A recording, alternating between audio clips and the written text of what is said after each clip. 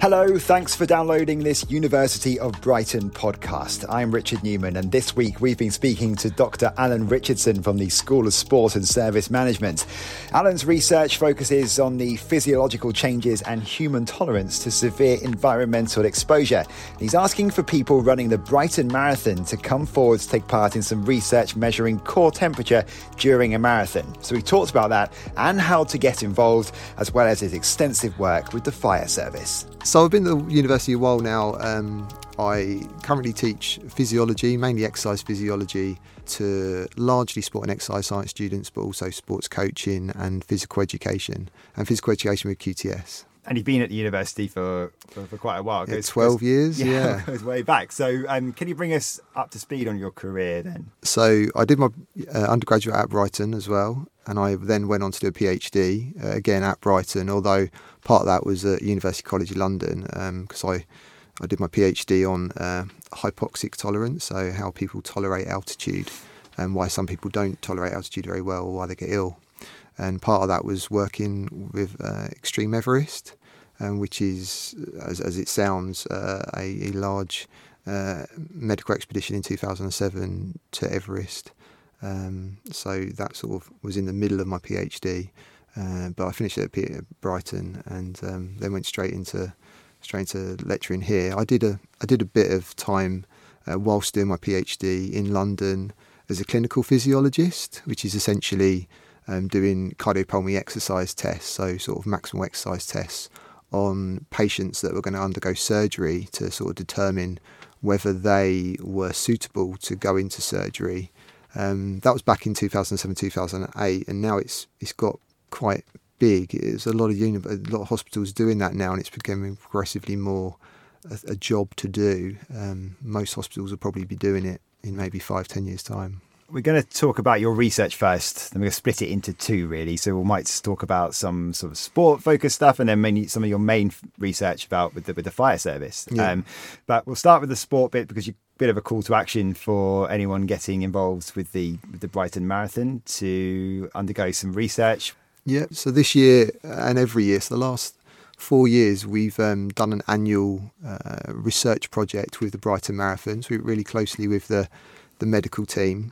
So we've done a project on cardiac injury, we've done a project on renal function in marathon runners, and this year we're doing one on hypothermia and how that affects the person's health. So we're measuring core temperature and heart rate and comparing that to their cardiopulmonary exercise, their fitness, and also taking blood samples before and after the marathon to look at things like inflammation and endotoxemia, just to see how the person's responded to getting hotter or to getting hypothermia. Yeah, is that quite a common thing for endurance sports? We can be a reason people collapse. So many people that do collapse are usually hypothermic once they've collapsed. I mean, it's not necessarily quite so common in, let's say this is a colder country, but let's say during the Tokyo Olympics or an event in, say, Qatar, that could be much more of a common occurrence. But if we take the Brighton Marathon 2-3 years ago when it was really warm, there was a huge number of hypothermic cases. It can just be a randomly hot day, but people still can get hot during marathons, even in a sort of thermal neutral environment. So what are you hoping to find or expecting to find from the research, and what can sort of be actioned from that potentially? So we would expect to see a number of people getting hotter, clearly. It's interesting to see how hot they are actually getting, and whether that's related to whether they're working harder or whether they're working longer. What maybe predetermines people to getting hotter during a marathon, whether it's their previous training or previous experience with marathon running. And then sort of secondary to that or alongside that, we're interested in seeing the ones that get hotter. What are they experiencing? Are they experiencing more inflammation? Are they experiencing issues with their gut? Potentially endotoxemia for the people that are experiencing hypothermia. So there are a number of different questions from it, really. So you're asking for volunteers to come forward. What do people need to do if they want to come forward, and what would they be sort of giving up and having to do? So the ones that are running the Brighton Marathon, it'd be fantastic if you could take part in the research. So if you wanted to take part, there's sort of two options. There's you need to provide a blood sample before, so when you go and pick up your race number at the event, and then immediately after the race. Or if you're living locally, particularly the Brighton or Eastbourne area, we'd love you to come and do a VO2 max test, which is about a sort of 10-15 minute run to maximum, and also to swallow a core temperature pill and have that in whilst you're doing the race, and again provide a blood sample before and after. And from that we can tell you how fit you are, how hard you're working during the race, how hot you got. And to do that, if you want to take part, you can just email me. It's a.j.richardson@brighton.ac.uk, or you can get me on Twitter at @AlanRichardson_. So they're the ways of contacting me if you are interested in taking part. Cool. And you've obviously got a good relationship with Brighton Marathon, having done the research in the past. How productive have those previous projects been? Well, the first study we did on cardiac injury, that actually produced 3 papers, so 2 original research papers and a review paper. The one on renal function, that's currently got one under review and another one in production. We're still analysing some of the urines from that study a year ago. It takes a long time to do research. Yeah. Loads more samples coming your way as well, I'm sure. Yeah. Staying with physical activity, I know that you've talked about some of your work with altitude training. It's just interesting to get your view on this, I guess, because we're looking at quite a lot of elite athletes that will be preparing to go to the Olympics. This year. They'll be probably doing altitude training around now. Yep. For someone that doesn't know that much about it, how much benefit would altitude training have? But at the same time, would every elite athlete suit it? Well, so there's 2 good questions there. Generally, it's believed that altitude training does work. Generally, that may not be the same for everyone. So, it's hard to put a number on how much it's actually going to improve a person by. Let's say you're a super elite athlete. Let's say you're Mo Farah. If he could get a 0.5% improvement as a result of going altitude training, then he's going to take it. For a normal everyday person, it might improve them by maybe a couple of percent. It's hard to say. It sort of goes to your second question of who suits it. You don't really know until you get there. You might be not very tolerant to altitude, and it may make you ill if you go too high. So you might get gastrointestinal symptoms. I might feel a bit sick, a bit nauseous, quite lethargic, and therefore you're probably not going to be able to train as hard, and therefore you're going to get sort of a negative training, and altitude training actually becomes a negative thing. The whole thing with altitude training is actually if you go too high, you can't train as hard or as fast, and then you might not get the benefits as if you were just training at sea level. So there's this whole live high, train low, sort of without getting too long into this. But the idea is that you live maybe at maybe 2,500-3,000 metres, and then train slightly lower than that, so you can work slightly harder when you're doing the training and get the benefit from it there. Right. And I guess from your research that you've done in the past, and then I guess taking it away from an elite level, but talking about sort of general tolerance. Yeah. What sort of, it's probably hard to put a number on this, what sort of percentage of a population do you think would not just doesn't get on with altitude? That's whether you're, I guess, hiking or whatever, or just living in altitude. It's such a grey area because it's how high is high. If we were all to fly into Kilimanjaro and then get another flight to Lukla and start walking the Everest Base Camp Trail, which is a really common thing, and a lot of people do that every year, you probably find that maybe 25-30% of people will get some kind of acute mountain sickness. Certainly they'll get some kind of headaches. Whereas if we did Kilimanjaro, because it's a faster ascent rate, you find that might be in the sort of 50%. Maybe even higher. It's a really grey area because it depends on how fast you're walking up the hill, as in how quickly you're ascending the mountain, how many days you're doing it over, how many rest days you're doing it, how hard you're working, so what you're carrying, how fast you're walking. It's really difficult to put a number on because there's so many sort of things that are not set up. But I'd say depending on what you're doing, probably around about 25 to 40% of people will get it, depending on what you're actually physically doing. As part of that research, have you been at altitude? Yeah, a lot. Well? Yeah, So how do you get on? I'm pretty good at it, actually. Yeah.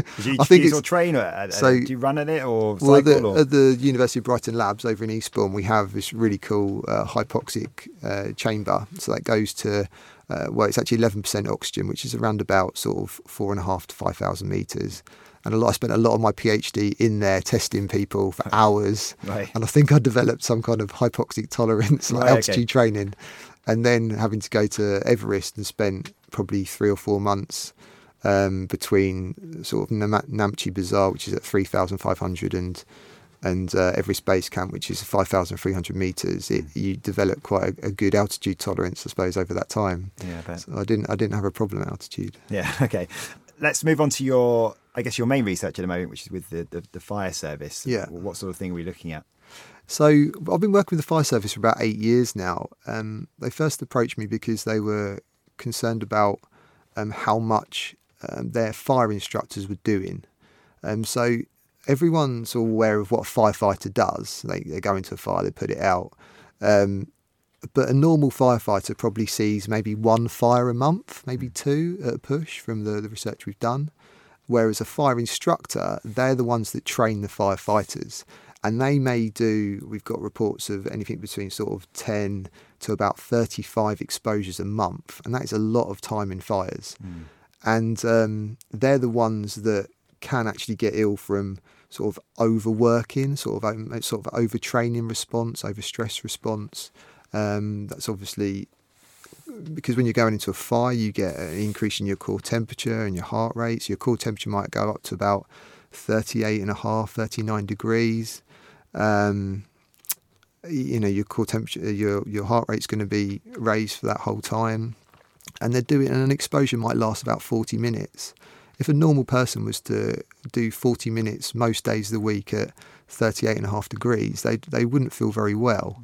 And so we've had sort of fire instructors reporting symptoms of like broken sleep, random heavy sweating, muscle cramps, sweating out soot, really bad mood swings. So what we've been trying to do is show whether this is isolated to fire instructors as a result of what they're doing in their working environment, and trying to evidence how much they should be doing, because a fire instructor has to teach a firefighter or from all over the world what to do to put out a fire, but how much should they be doing? And this kind of relates to other tasks. We might have nuclear power workers or construction workers. How much should they be working? Are they doing too much, and would that start affecting their health? It's interesting because I teach sports science, and I did that as a degree, but I don't really do much with sport anymore. And it's amazing how much sports science or physiology translates to lots of things in life. I'd consider myself as a physiologist now, and it relates to occupational and stress responses and medical disease states. It's all sorts of things. And when a student might think they're going to sports science and they see the sort of the obvious side of it in football and rugby and athletics, but I find a lot of the students get really interested in actually the things that they might not have thought of when they first come to university, like occupational exposure of riot police and firefighters and miners, or people that are having extreme stress as a result of their job or their lifestyle. I guess it seems like it's sort of taken hold of you as well, if it's been going on for 8 years now. Yeah, I just like it because you can see the impact of it. You work with the firefighters and the instructors, and they're clearly interested. They want to know how this is affecting their health.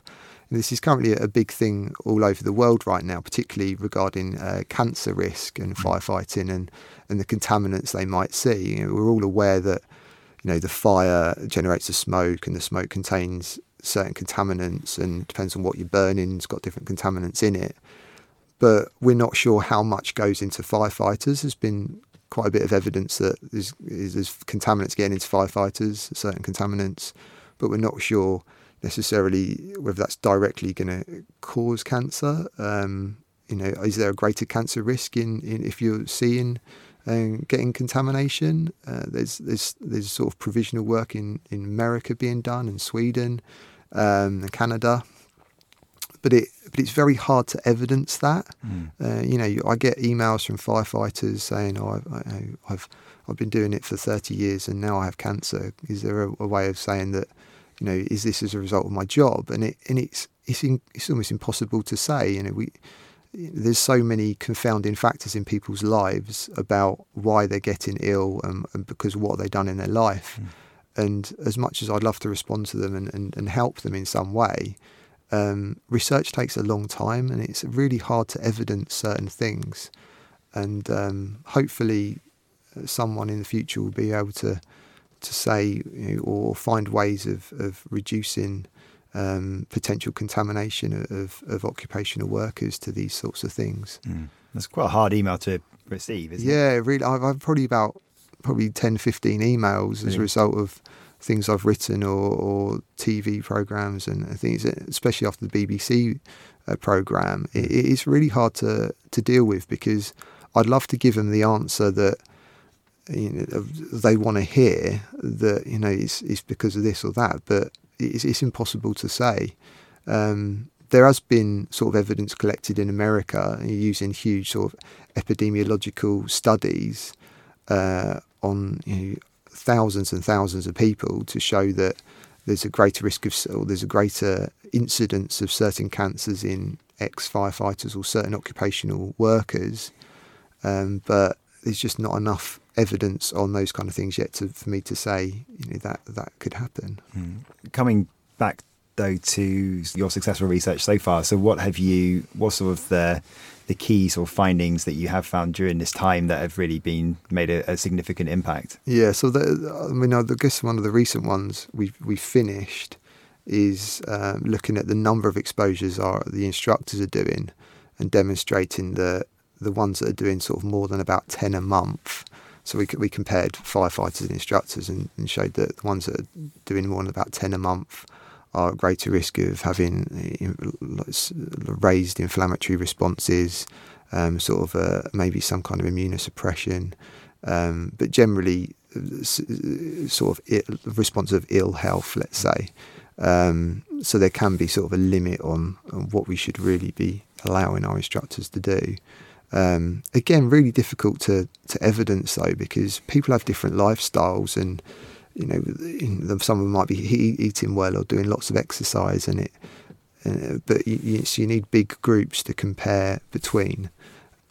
But yeah, that's probably one of the bigger ones. We've also demonstrated things like pre-cooling of firefighters and fire instructors. We're looking at ways of physiologically monitoring firefighters and instructors to. So let's say you're putting a new recruit into a fire for the first time. We don't know how they're going to respond to that fire. They might be quite anxious. They might not be very good. They might not have a very good thermal tolerance.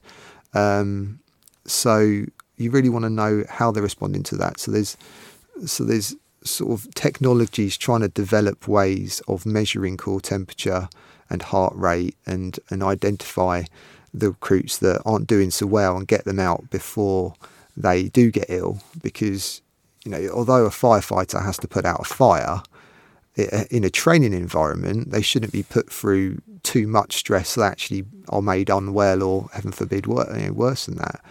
And so there's various bits being done to try and bring into policy how we deal with recruits and instructors in training environments, how to keep people safer. How much do the fire service sort of take on board this? What you've been finding and actually putting them into practice? So we've been working with the Fire Brigades Union and also a company called Beach Designs, a media company.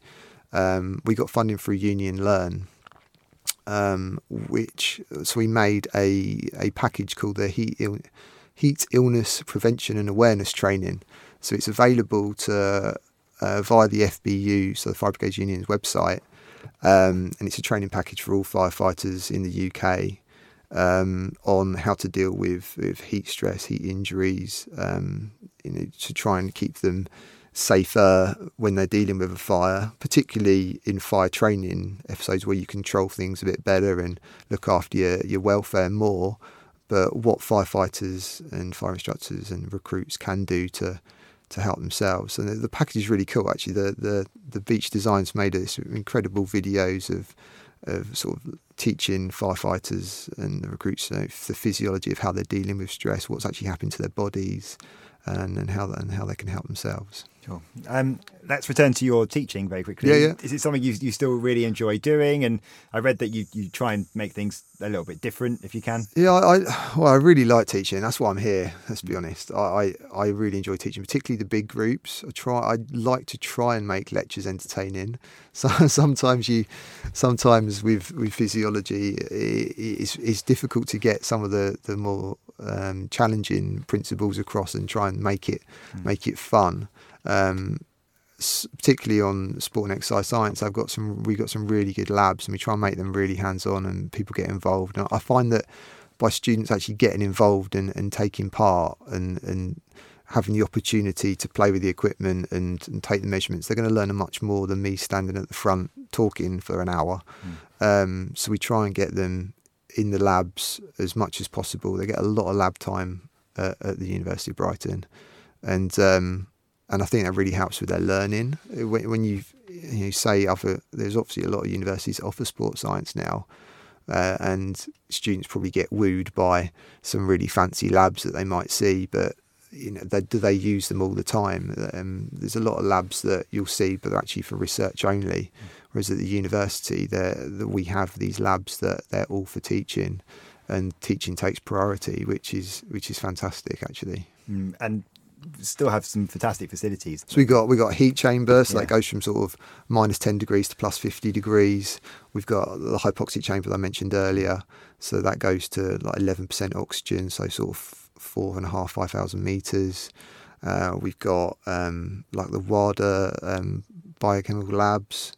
We've got 2 physiology labs, a biomechanics lab. We've got the brand new strength and conditioning gym that's just for our strength and conditioning and sports science students, and also for physiotherapy and health. That looks like something straight out of Premier League football ground. Yeah, it is. It really is. I mean, ground, there's a great gym anyway on the Eastbourne site that we did have for our strength and conditioning. That's got drop down screens where we did the lectures, running track through it. That's fantastic on its own. But now we've got a dedicated teaching space as well as that. That's got isokinetic rigs in it. People see them and they think, oh, that looks all right, and they don't realise they're like 90,000 quid. Yeah, it's it's a really cool facility. Yeah, cool. We end every podcast with just some sort of quick fire questions away from your work, just to get to know you a bit better. So they're all very simple stuff. The first one is, what advice would you give to your younger self? I didn't go to a particularly great school. And where I went, there was no sort of expectation on you, and I'd probably say like aim higher. I had very little career advice. It was just go and do whatever you thought was a good idea, what was fun at the time. But I'd say aim higher than what you think you can probably do. You can achieve more than you think you can when you're at school, and it makes you realise that if you're not maybe at such a good school, really go and talk to your peers, talk to your family, talk to people that in jobs that you might think you like. But I didn't really consider my career when I was really young, and I probably should have done better than that. Good advice. If you could pick a completely different subject to study at the University of Brighton, what would it be? Well, it kind of linked to the first question, really. I wish I'd studied medicine, because I've moved my career into sort of getting into that realm, being a physiologist. But part of me wishes maybe when I was younger I'd have done medicine and that. So yeah. Can you pick a favourite place in Sussex? Well, I love golf. So there's nothing better than playing golf on Eastbourne Downs, looking over the sea. You can see the whole of Sussex at the top of the Downs, just in Eastbourne. It's beautiful up there. Yeah. If you could give visitors to Brighton and the area a tip of what to do or experience for, I don't know, a weekend, what would it be? What would the itinerary look like? Whole weekend. I'd say, if you come into Brighton, although Brighton is very cool, lively, bustling, and the lanes are great, and you go out for dinner, it's nice, and go to the Comedia, but also get out of Brighton. Like, there's some beautiful countryside and some lovely places outside of Brighton, like country pubs around sort of Lewes and Ditchling and Alfriston. there's some really nice places between Eastbourne and Brighton, nice beaches, particularly like Seaford Beach. It's much quieter, lovely promenade. There's some really good places outside of Brighton as well. Tell us something interesting about you, which most people may not know. Probably, I'm not saying it's a good one, but what people don't know is my brother died when I was doing my degree. And I was thinking about this, that the students don't realise that lecturers are aware of, if they're going through a bad time, they probably don't think their lecturer is aware of what it's like to deal with bad things.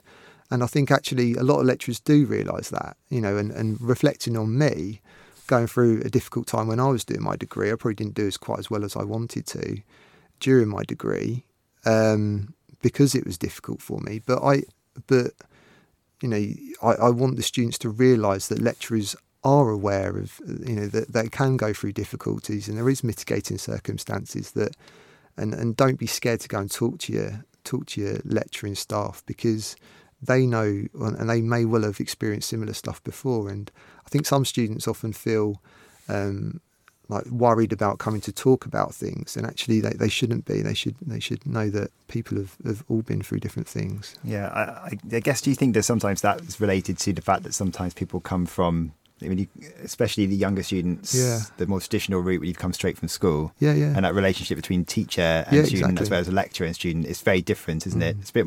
It's a bit more open and casual, and it should be. I guess on the courses I teach, there's such a fantastic relationship between the students and the staff, but it takes a while to build it.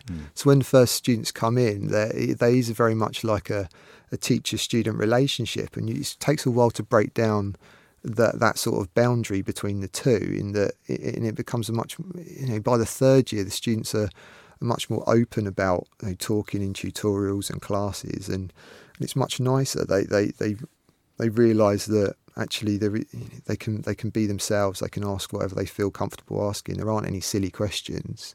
But yeah, when first students turn up, they're so guarded and worried about making themselves look silly from asking questions, and it doesn't take long for them to realise that isn't the case, and we don't feel like that at all. And we are just humans, and we do want to really, really help.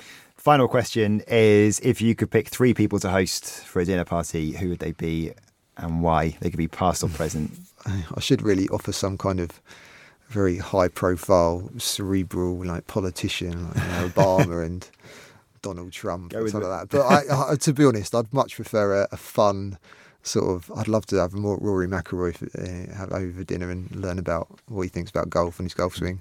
I'd love to meet Jurgen Klopp. I think he's hilarious. Yeah. And probably someone like Mickey Flanagan, just to make everyone laugh.